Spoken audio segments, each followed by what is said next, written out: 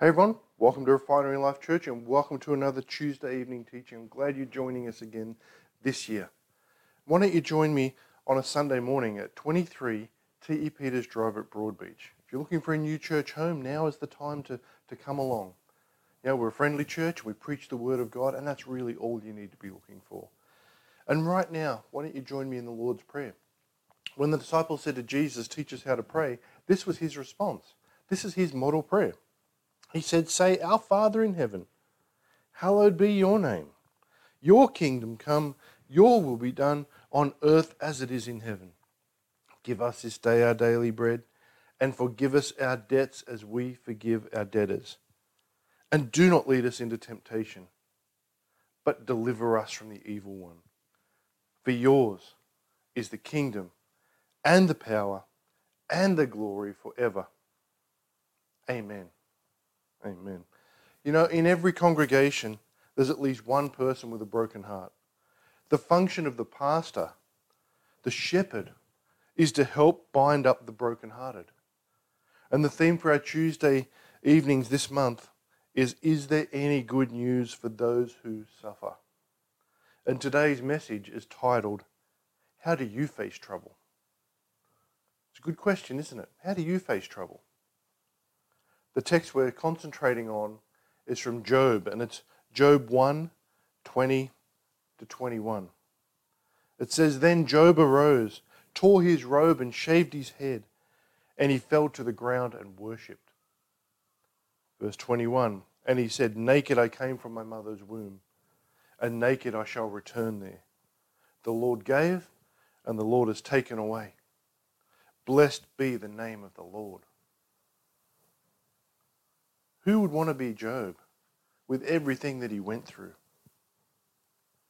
But he had the right attitude, didn't he?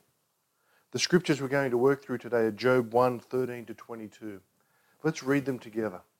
I'm reading from the New King James Version, but let me encourage you, get your Bible and open it up and read with me.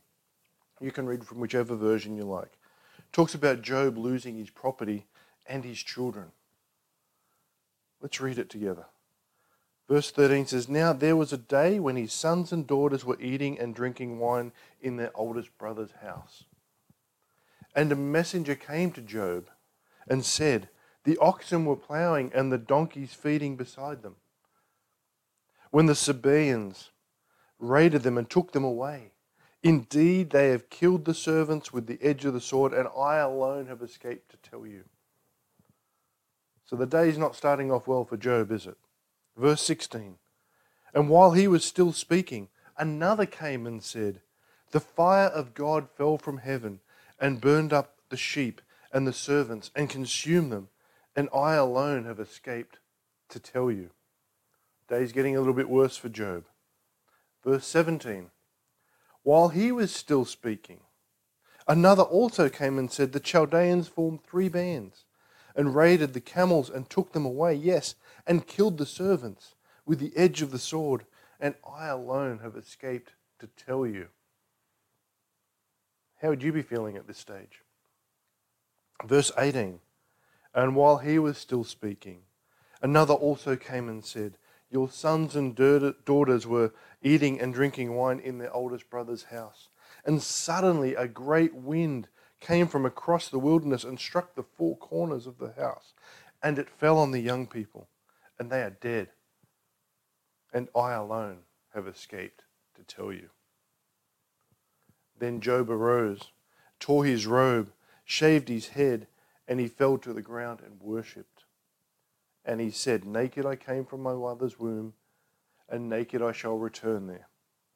The Lord gave, and the Lord has taken away. Blessed be the name of the Lord."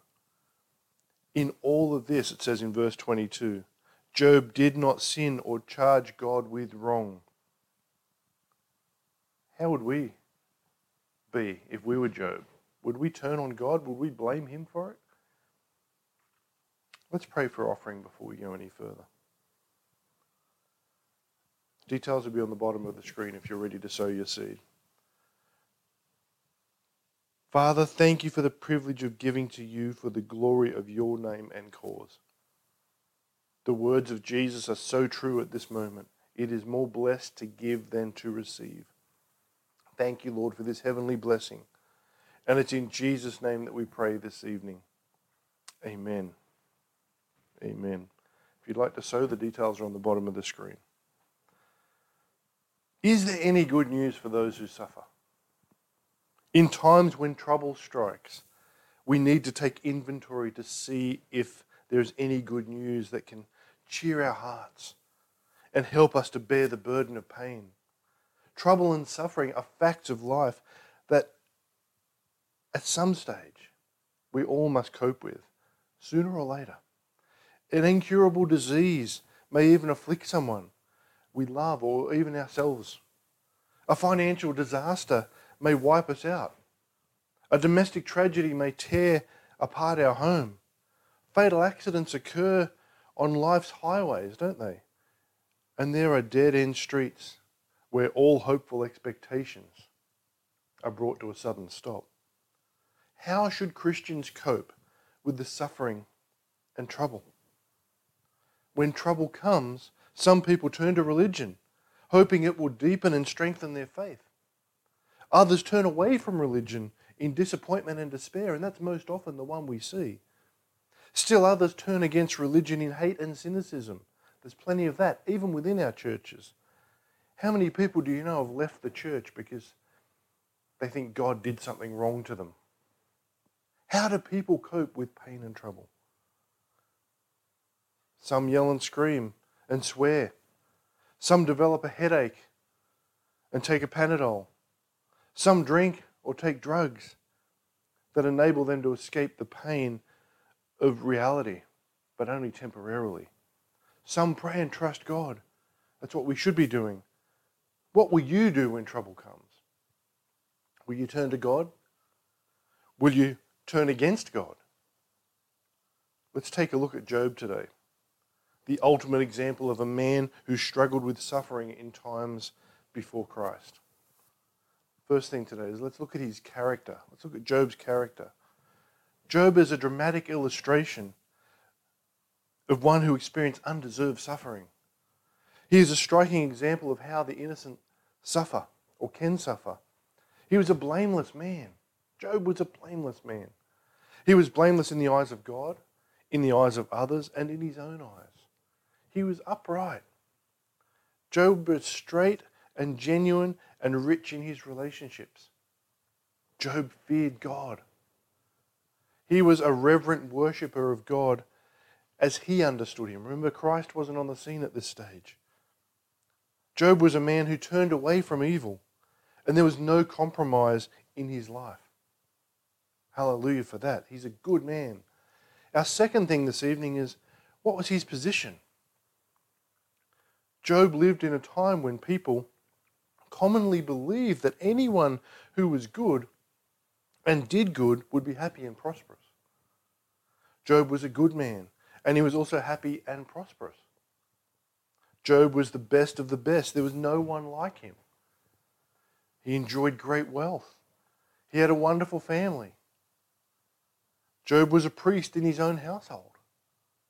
Job was the epitome of success and happiness. That was his position in life. But our third thing this evening is Job's calamity and suffering. It come upon him, didn't it? Suddenly Job experienced great suffering and catastrophe that was both undeserved and unexplained. Job suffered the loss of his property. Job suffered the tragic death of his children. Job experienced the loss of his health. He experienced bad counsel and advice from his wife. If we read further, who would want to be married to Job's wife the way she was talking to him? My goodness. Terrible. Essentially, he's telling him to go and commit suicide. Job endured the frustration of sincere friends who blundered in the efforts to comfort and counsel him. If I'm ever in Job's position, I hope his friends don't come to visit me because they weren't giving good counsel. They thought they were. Nonetheless, we should recognize that Job was fortunate in some respects. His friends did come. That required effort on their part. They sat in silence with him for 7 days. I don't know if any of us could do that. Sometimes silence is the best way to support someone who's suffering. His friends gave the best advice that they knew to give, even though it wasn't great advice. It was the best advice that they knew to give. Basically, they said to him, Job, acknowledge your sinfulness, admit your hypocrisy, and confess your secret sins. Job's friends were philosophers and thinkers, and they offered him the best solutions that they knew for the complex issues that he faced. And Job and his friends believed that suffering was the result of sin and that people who suffered must have sinned. So this was the predominant thought pattern of the time. In the midst of his pain, Job held to his conviction regarding his personal integrity, though. He was convinced that he did not deserve the suffering that he was experiencing. His suffering was totally out of proportion with any sin that which he might have been guilty. We learn from the book of Job, as we study it in its entirety, that suffering is not always the result of sin. We also learn from the book of Job that God is often blamed for tragedies and catastrophes and hurts for which he is not responsible. How many times have we heard, or have we even said ourselves, why are you doing this to me, God? Maybe he's not. Job's friends came to him with suggestions that his offerings were the unavoidable consequence of some great flaw in his character and his beliefs and in his conduct. Job was patient in the sense that he held on to his integrity and denied that his sufferings were due to some great sin in his life. No matter what everyone around him was saying, he held on to his integrity. When suffering comes to us, we must hold on to that conviction that God is love and that God is good. We must believe that God always acts in conformity with his good character, not ours, his. As we finish up this evening, let me ask a couple of questions of you. How will you handle trouble? Will it bring you closer to God, closer to Christ, or will it turn us against Christ? Several suggestions may be helpful to us as we consider the possibility of suffering in the future. And there will be suffering in the future, I can assure you of that. First, let's get acquainted with Christ as Saviour, teacher, friend, and helper. Let's get acquainted with him. Let's study the example of Jesus Christ as he dealt with the pain and suffering of others. And let's be assured that he is the same yesterday, today, and forever. Before suffering comes, we need to develop some resources to assist us in times of trouble. In the same way we take out home insurance, let's take out some spiritual insurance here. First, we must develop the daily habit of quiet time in which we let God speak to us from his word. That means we need to be reading our Bible. Second, we must let prayer be a conversation with God in which we not only speak with him, but let him speak to us. Don't just ask God for stuff. Sit and wait to hear from him, to see what he's got to say. And the third suggestion I've got for you this evening is we need to participate regularly in public worship and allow God to use this time to draw us closer to him.